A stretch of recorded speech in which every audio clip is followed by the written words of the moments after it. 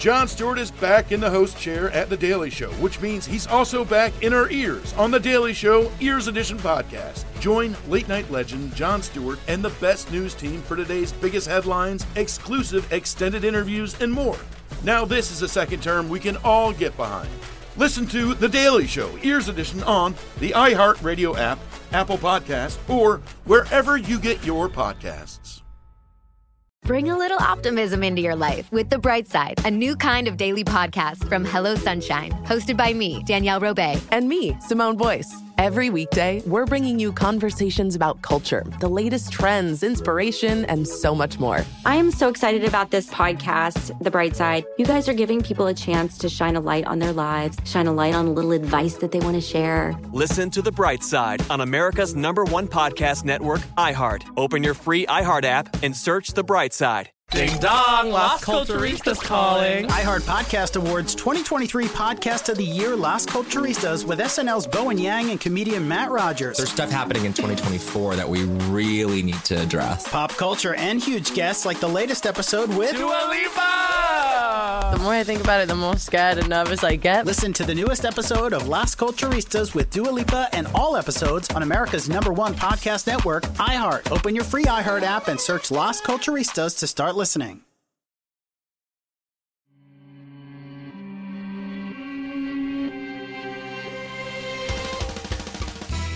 Welcome to Creature Feature, production of iHeartRadio.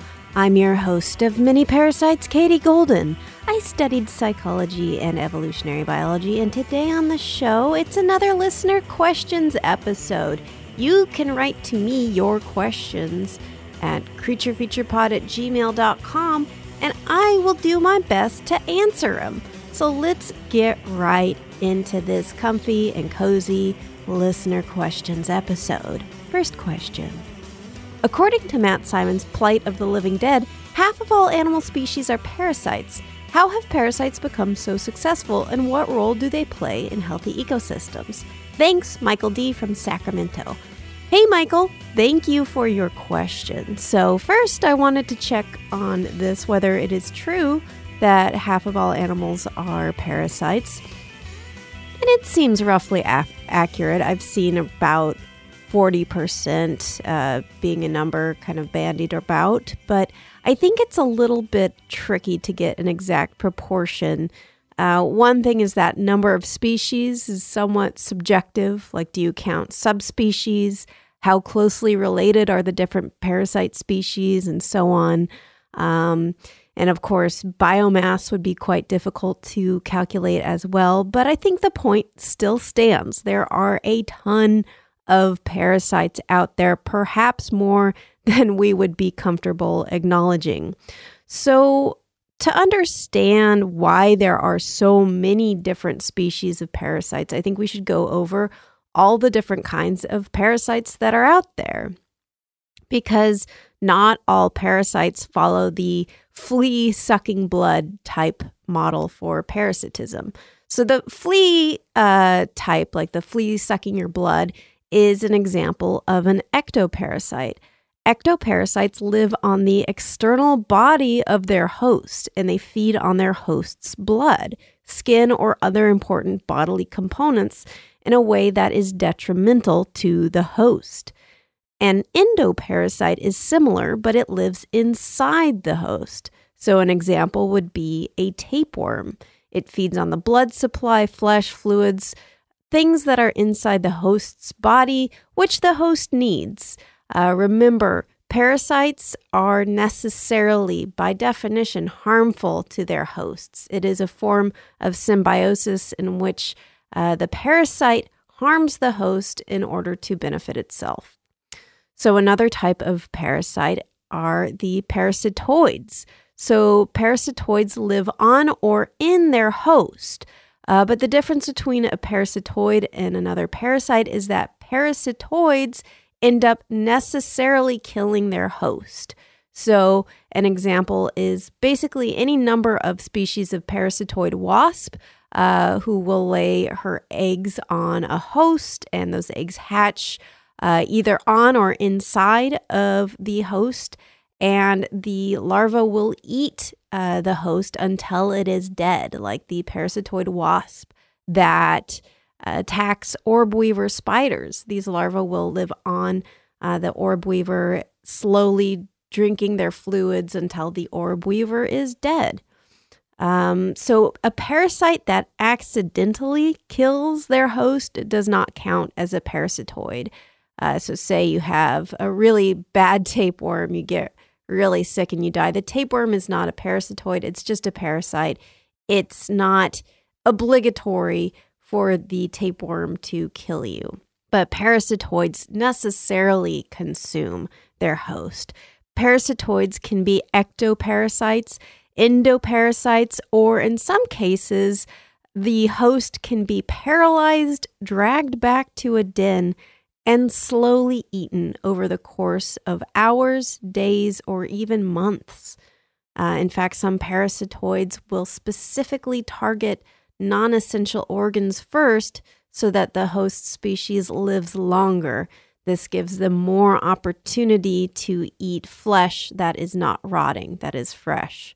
So parasitoids blur the line between the categories of predation and parasitism. Also blurring the lines are micropredators, such as mosquitoes or vampire bats. They are parasites, but they don't live on their host or on a single host. Instead, they go from host to host and will take little sips of their blood or feed on whatever it is that they feed on. But they are not quite predators because they do not directly kill or consume their host. They can incidentally kill their host through spreading of pathogens, but this is not the same as, as by definition killing their prey. So they are micropredators, they are parasites, they don't kill their host, but they can accidentally kill their hosts through pathogens. And actually, speaking of spreading pathogens, this is related to another way to categorize parasites in terms of the way that transmission works. So vector-transmitted parasites use a taxi in order to infect their host. So think of a protozoan parasite that lives inside a mosquito. That mosquito goes to its target, maybe a human, maybe an animal, and plunges its proboscis into your skin. And then that protozoan can go on to infect you. So the protozoan is a vector-transmitted parasite. It is using the mosquito as a taxi, and it enters the host via this little living taxi, and it causes us all sorts of problems like malaria. So very important thing to know about these vector-transmitted parasites if you are, say, a doctor or epidemiologist. So directly transmitted parasites go by foot or wing, flagella, wind, etc. They directly transport themselves to their host. So an example would be a flea jumping onto your dog or you picking up a tick while walking through grass. Another type is trophically transmitted parasites. These are parasites that want to be eaten. They are eaten by their host, or, as is often the case, they are eaten by one species and then a subsequent species, which is their true target. And then they reproduce and feed inside of their final target. An example of this includes roundworms. Another example is T. gondii, everyone's favorite rat zombifying protozoan.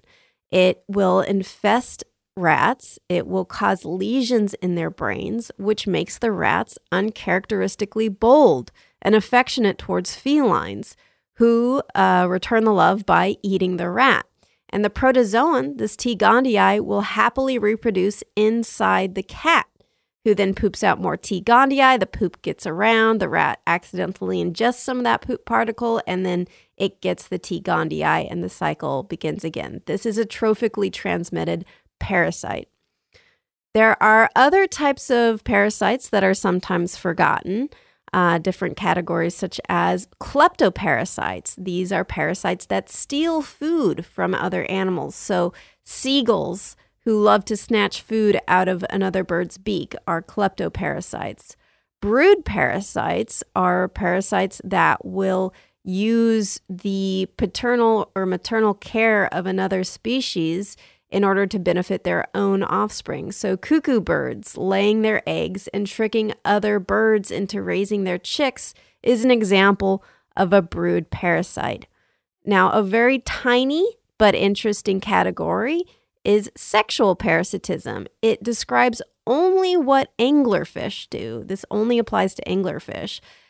Specifically, it is where the male attaches itself to the female, physically grafts itself to the female. It actually uses an enzyme that kind of melts the skin of the female a little bit so it can kind of melt itself onto the female's flesh. Then it feeds off of her blood supply, and the only thing it does in return is produce sperm. So the argument for this as a case of parasitism versus, say, mutualism is that the male takes more than he provides. So like if he's taking more of the female resources than he provides in terms of, say, sperm donation. Social parasites are another category of parasites. These are parasites that infiltrate eusocial or other types of social groups of animals, mimicking them or sneaking by unnoticed, stealing resources from the group, tricking adults into feeding them, or feeding on their young. So there's a type of blue butterfly species where the caterpillar mimics the larva of ants. The ants will take it in, and sometimes it actually can imitate the queen signals of the ants, further tricking the ant colony. And it can go around feeding on larvae or allowing itself to be fed by the ants. So it's a really sneaky form of parasitism. Another category is hyperparasitism. So hyperparasitism is basically the old rhyme, big fleas have little fleas upon their backs to bite them, and little fleas have lesser fleas, and so on ad infinitum. So I actually had another listener question about how many levels of parasites you could have. This is from Jean-Luc Picorgi. And the answer seems to be at least 5. And you see these chains of parasites in gall wasps. So a gall wasp, the basic gall wasp, is a species of teeny tiny wasp that forms a gall on a plant like an oak tree. What a gall is, it's a bulb of flesh that the plant or tree is induced to create that does not benefit the tree, but it benefits this wasp. So the wasp will drill a hole into the bark or skin of the plant. Sometimes these galls are created on leaves and stuff, but we're focusing on an oak gall wasp. So it drills into the oak's flesh, and then this bulb forms, and the gall wasps will lay its egg inside of this bulb. That is formed from basically this chemical that the larva excretes. And then this bulb that grows around the larva has a fleshy interior that the larva feeds on. So it's feeding on the tree, it's harming the tree, and so that is why it is a parasite. Now, there are other gall wasps that then take advantage of the previous gall wasp, the gall wasp that created this gall, this bulb, and then it lays its own offspring inside the other gall wasp's gall. So it will sometimes harm the larva of the previous tenant of this gall.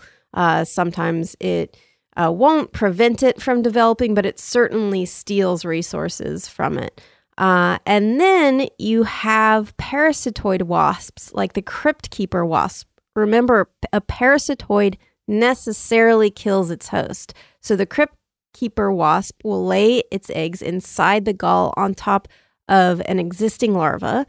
And those eggs will hatch into carnivorous larvae, which will feed on the other gall wasp slowly. Again, the sort of distinction between a predator and a parasitoid is a parasitoid feeds slowly on its host over a long period of time before killing it. So this parasitoid gall wasp will feed on the host larva, and then it will continue to consume this victim larva slowly. And as the victim larva grows and develops into an adult wasp, the parasite larva will compel it to drill its way out of the gall. And then at this point, the parasite will actually behead the host gall wasp, and that head blocks up the opening to the gall and basically creates a fleshy door. And then once that parasite larva continues to develop into an adult, it can then just basically eat its way through this head and emerge from the gall.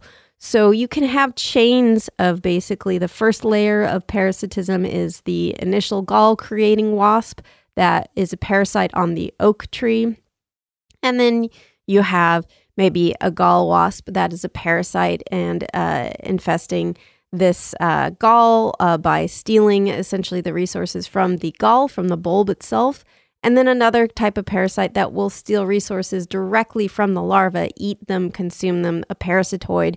So you could actually get chains of this, and apparently it's been observed to be up to around 5 levels of parasitism. So things get wacky with these gall wasps, really interesting.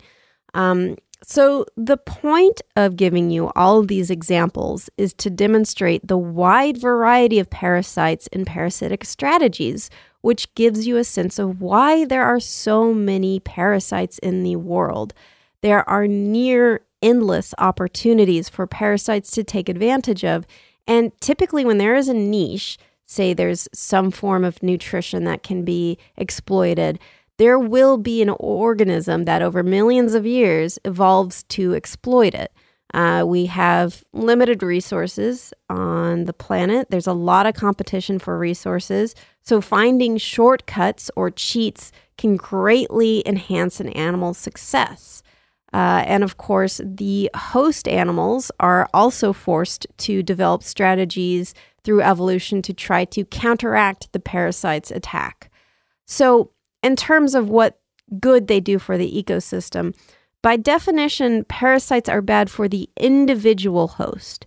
There is no good parasite for an individual, but for, say, an ecosystem, they can actually be critical. So an ecosystem is a whole group, a delicate chain and web of animals interacting with each other. And so even though a parasite may harm an individual, they could provide a benefit to the ecosystem. So for instance, nutritional biomass. Mosquitoes provide a huge biomass for other animals to feed on. There's potential for parasites to keep certain species from growing too numerous, too dense, which can maybe help with plant growth. Say you have, too many deer or too many rabbits or something, and they're too dense. Much like how predators will help keep these in check, parasites can also help keep them in check, and this can help prevent, say, plants from being devastated by too many herbivores. Or, it could keep a predator species in check, and then that helps prevent too many predators from going around killing herbivores. So it can, keep some of these things in balance.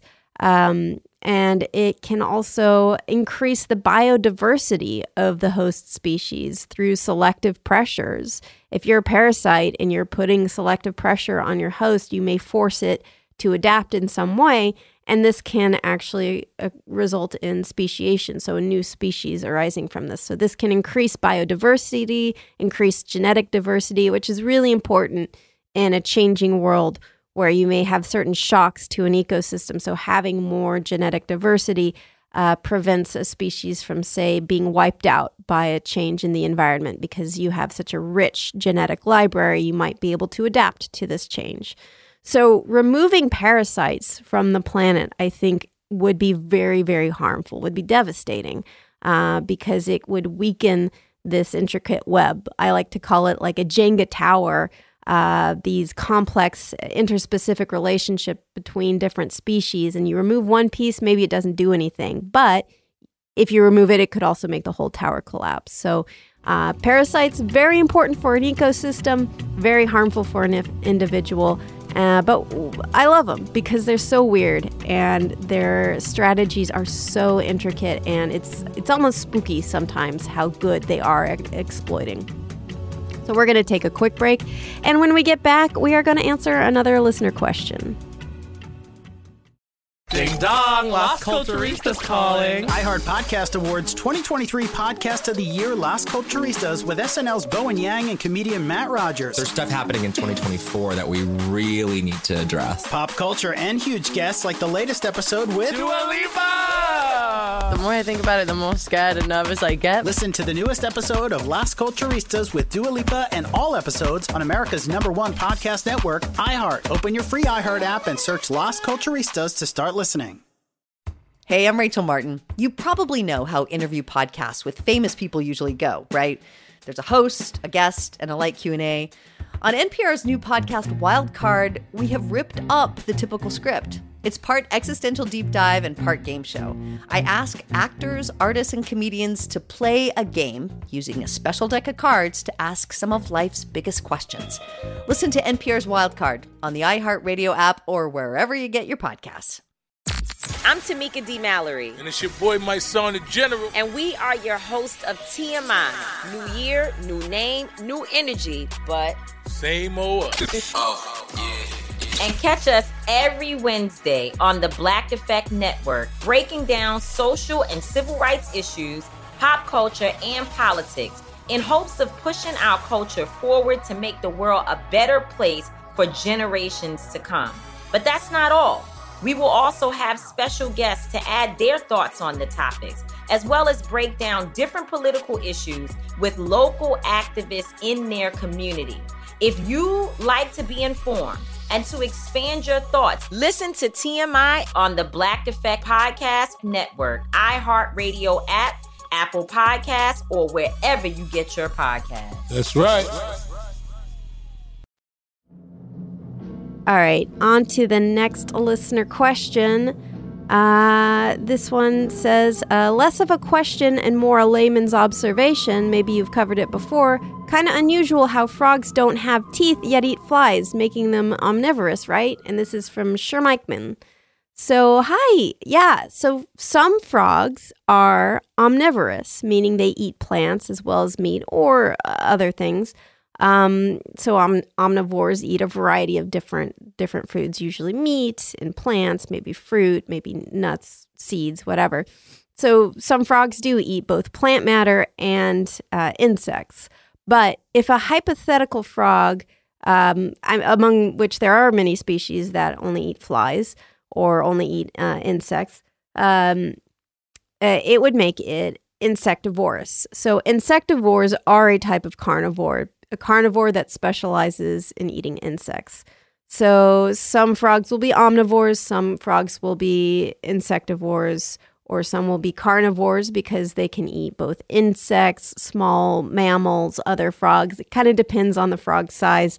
Frogs really love to basically eat anything it can fit in its mouth. Frogs typically aren't super picky when it comes to live prey, as long as they can fit it inside of them. So, onto the teeth. Now, it's true that frogs do not have a prominent, visible set of teeth, but not all frogs are toothless. Some are, and almost all frogs lack lower teeth, but there are many species of frogs that have tiny upper teeth, or teeth on the roof of their mouths. Frog teeth are really teeny tiny. They are not easily seen with the naked eye. You usually have to use a CT scan of a skeleton or microscopic photography in order to see these teeth.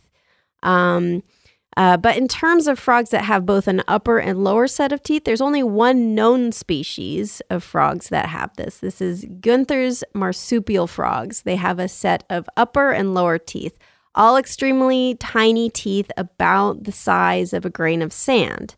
So this is really weird that this is the case for Gunther's marsupial frogs, because these frogs lost their lower teeth 200 million years ago, along with these other frog species that don't have lower teeth.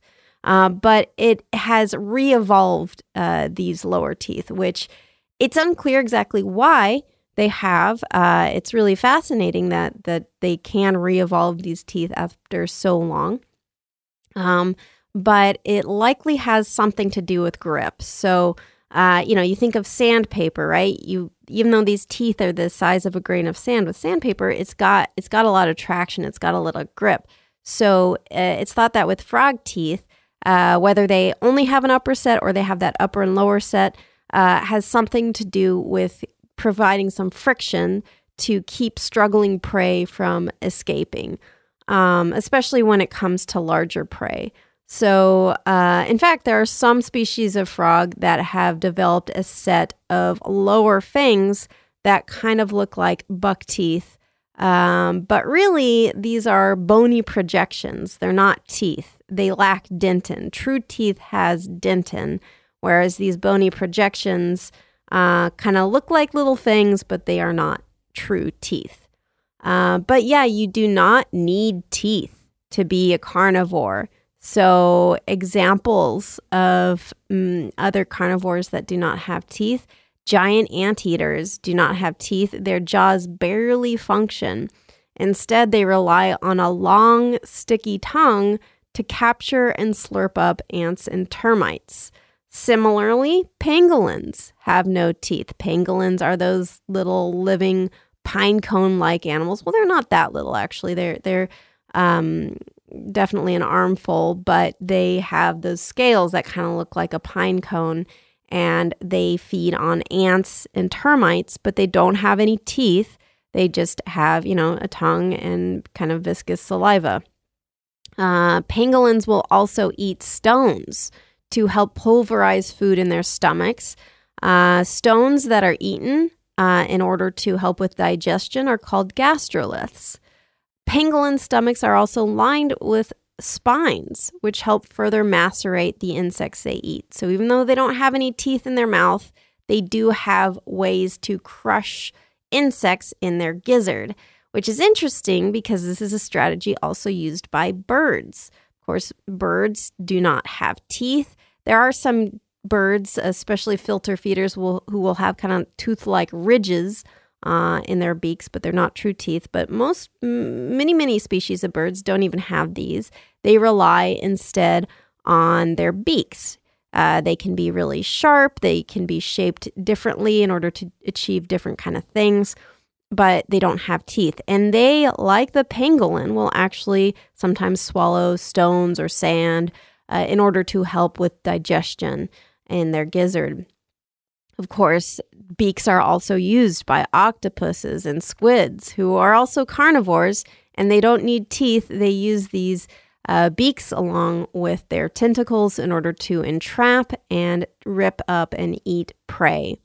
One of the world's biggest carnivores, in fact, one of the biggest animals, the biggest animal in the world, has no teeth, but is a carnivore. These are toothless whales. Baleen whales, who use these broom-like baleen to sift out huge amounts of krill, which they gulp up. I know it's weird to think of a baleen whale as a carnivore, but they are. They eat krill. Krill is a living animal. It's meat. They will eat so many of them. They are actually a really, really good carnivore. Very, very high number of prey that they can get all at once. But yes, despite their prey being so small, baleen whales are carnivores, and they don't have to use teeth to do it. And they are the world's largest animal.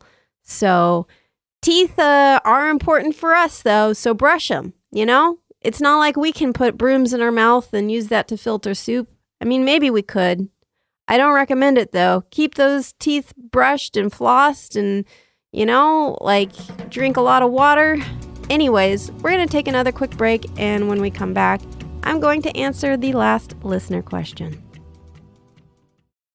Ding dong, Las Culturistas calling. iHeart Podcast Awards 2023 Podcast of the Year, Las Culturistas, with SNL's Bowen Yang and comedian Matt Rogers. There's stuff happening in 2024 that we really need to address. Pop culture and huge guests like the latest episode with Dua Lipa! The more I think about it, the more scared and nervous I get. Listen to the newest episode of Las Culturistas with Dua Lipa and all episodes on America's #1 podcast network, iHeart. Open your free iHeart app and search Las Culturistas to start listening. Hey, I'm Rachel Martin. You probably know how interview podcasts with famous people usually go, right? There's a host, a guest, and a light Q&A. On NPR's new podcast, Wild Card, we have ripped up the typical script. It's part existential deep dive and part game show. I ask actors, artists, and comedians to play a game using a special deck of cards to ask some of life's biggest questions. Listen to NPR's Wild Card on the iHeartRadio app or wherever you get your podcasts. I'm Tamika D. Mallory. And it's your boy, my son, the General. And we are your hosts of TMI. New year, new name, new energy, but same old us. Oh, yeah. And catch us every Wednesday on the Black Effect Network, breaking down social and civil rights issues, pop culture, and politics in hopes of pushing our culture forward to make the world a better place for generations to come. But that's not all. We will also have special guests to add their thoughts on the topics, as well as break down different political issues with local activists in their community. If you like to be informed and to expand your thoughts, listen to TMI on the Black Effect Podcast Network, iHeartRadio app, Apple Podcasts, or wherever you get your podcasts. That's right. Next listener question. Recently, orchid mantis species have been shown that was once thought to only be camouflage for mimicry are actually gliding surfaces too. What are your favorite surprise animal abilities only found years after the species was known and studied? This is from Murph the Murph.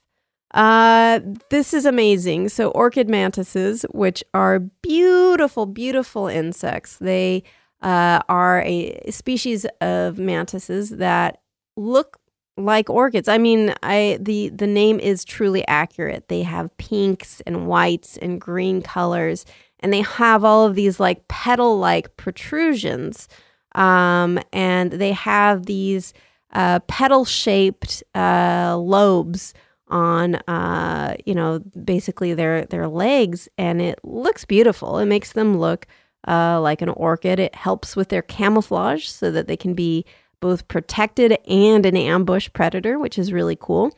But the new news is that they can also use them as gliding surfaces. Essentially, like, because the surface area has increased, they can glide for short distances using these petals, which can also be used for camouflage, which is just beautiful and fantastic.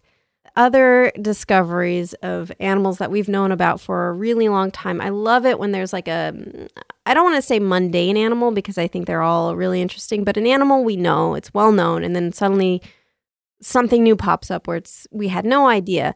One of the things that I think is really funny is we keep discovering that so many mammals have biofluorescence, and we don't know why. So it started out with a few discoveries of mammals being biofluorescent. So biofluorescence means that they absorb and re-emit light. You can't see this with the naked human eye, but you can see it under black light. So this was discovered in opossums, flying squirrels, and platypuses, and they were found to be biofluorescent. And then researchers started testing more mammals under blacklight. They did this with specimens in museum or research catalogs. So they kept finding more and more species who were biofluorescent, and the list kept getting longer and longer. So wombats, bilbies, armadillos, red foxes, dolphins, cats, house cats, bats, zebras, big cats.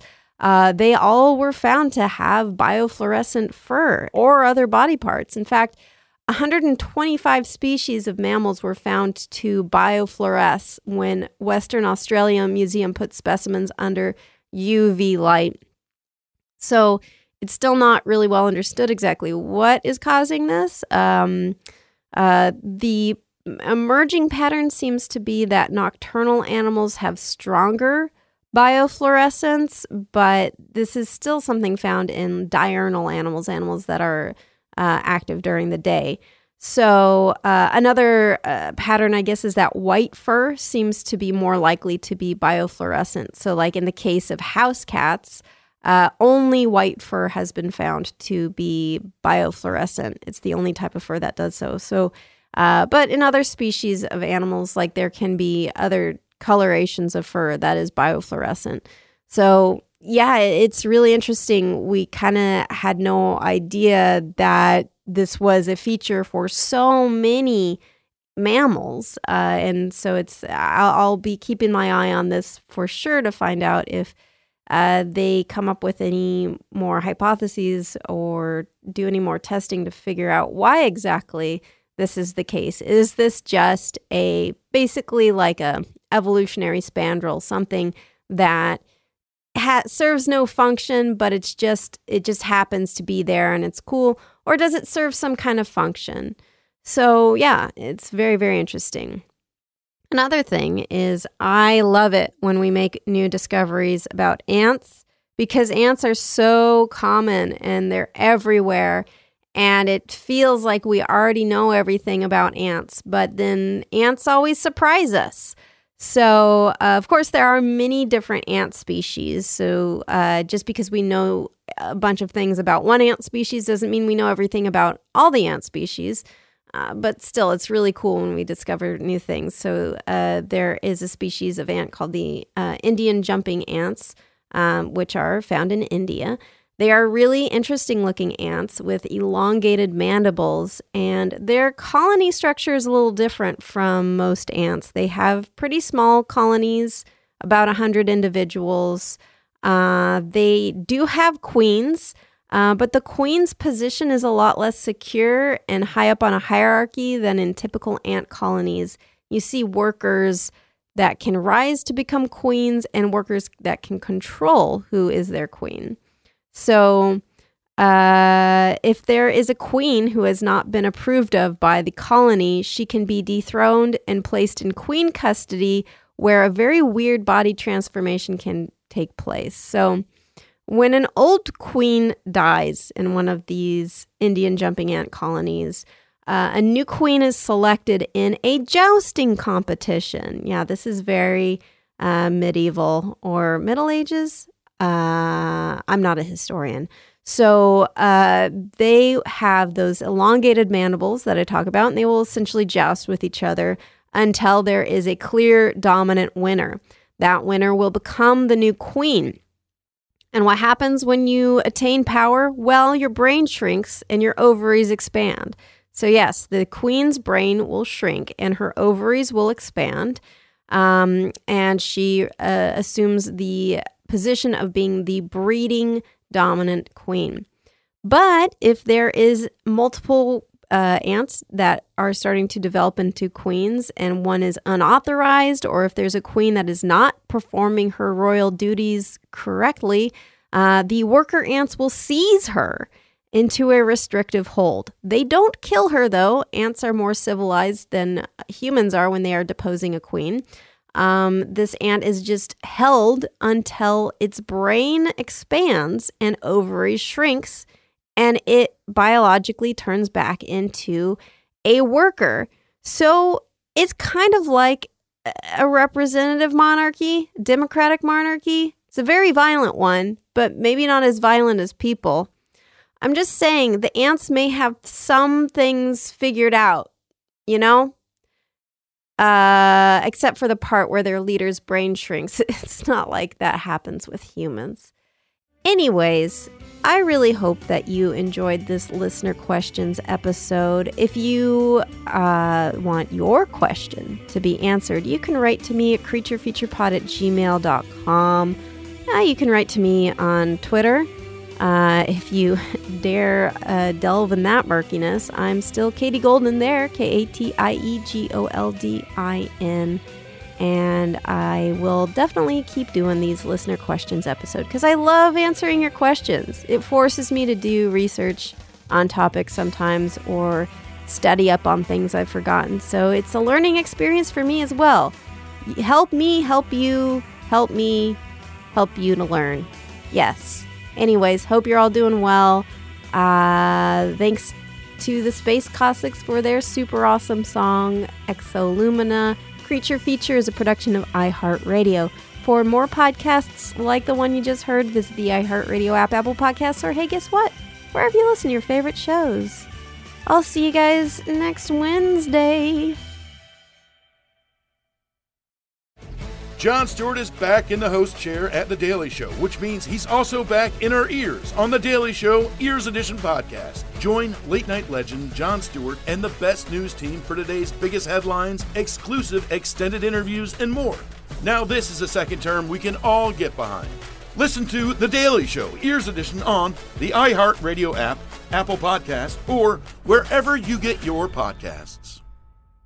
Bring a little optimism into your life with The Bright Side, a new kind of daily podcast from Hello Sunshine, hosted by me, Danielle Robay. And me, Simone Boyce. Every weekday, we're bringing you conversations about culture, the latest trends, inspiration, and so much more. I am so excited about this podcast, The Bright Side. You guys are giving people a chance to shine a light on their lives, shine a light on a little advice that they want to share. Listen to The Bright Side on America's #1 podcast network, iHeart. Open your free iHeart app and search The Bright Side. Ding dong, Las Culturistas calling. iHeart Podcast Awards 2023 Podcast of the Year, Las Culturistas, with SNL's Bowen Yang and comedian Matt Rogers. There's stuff happening in 2024 that we really need to address. Pop culture and huge guests like the latest episode with Dua Lipa! The more I think about it, the more scared and nervous I get. Listen to the newest episode of Las Culturistas with Dua Lipa and all episodes on America's #1 podcast network, iHeart. Open your free iHeart app and search Las Culturistas to start listening.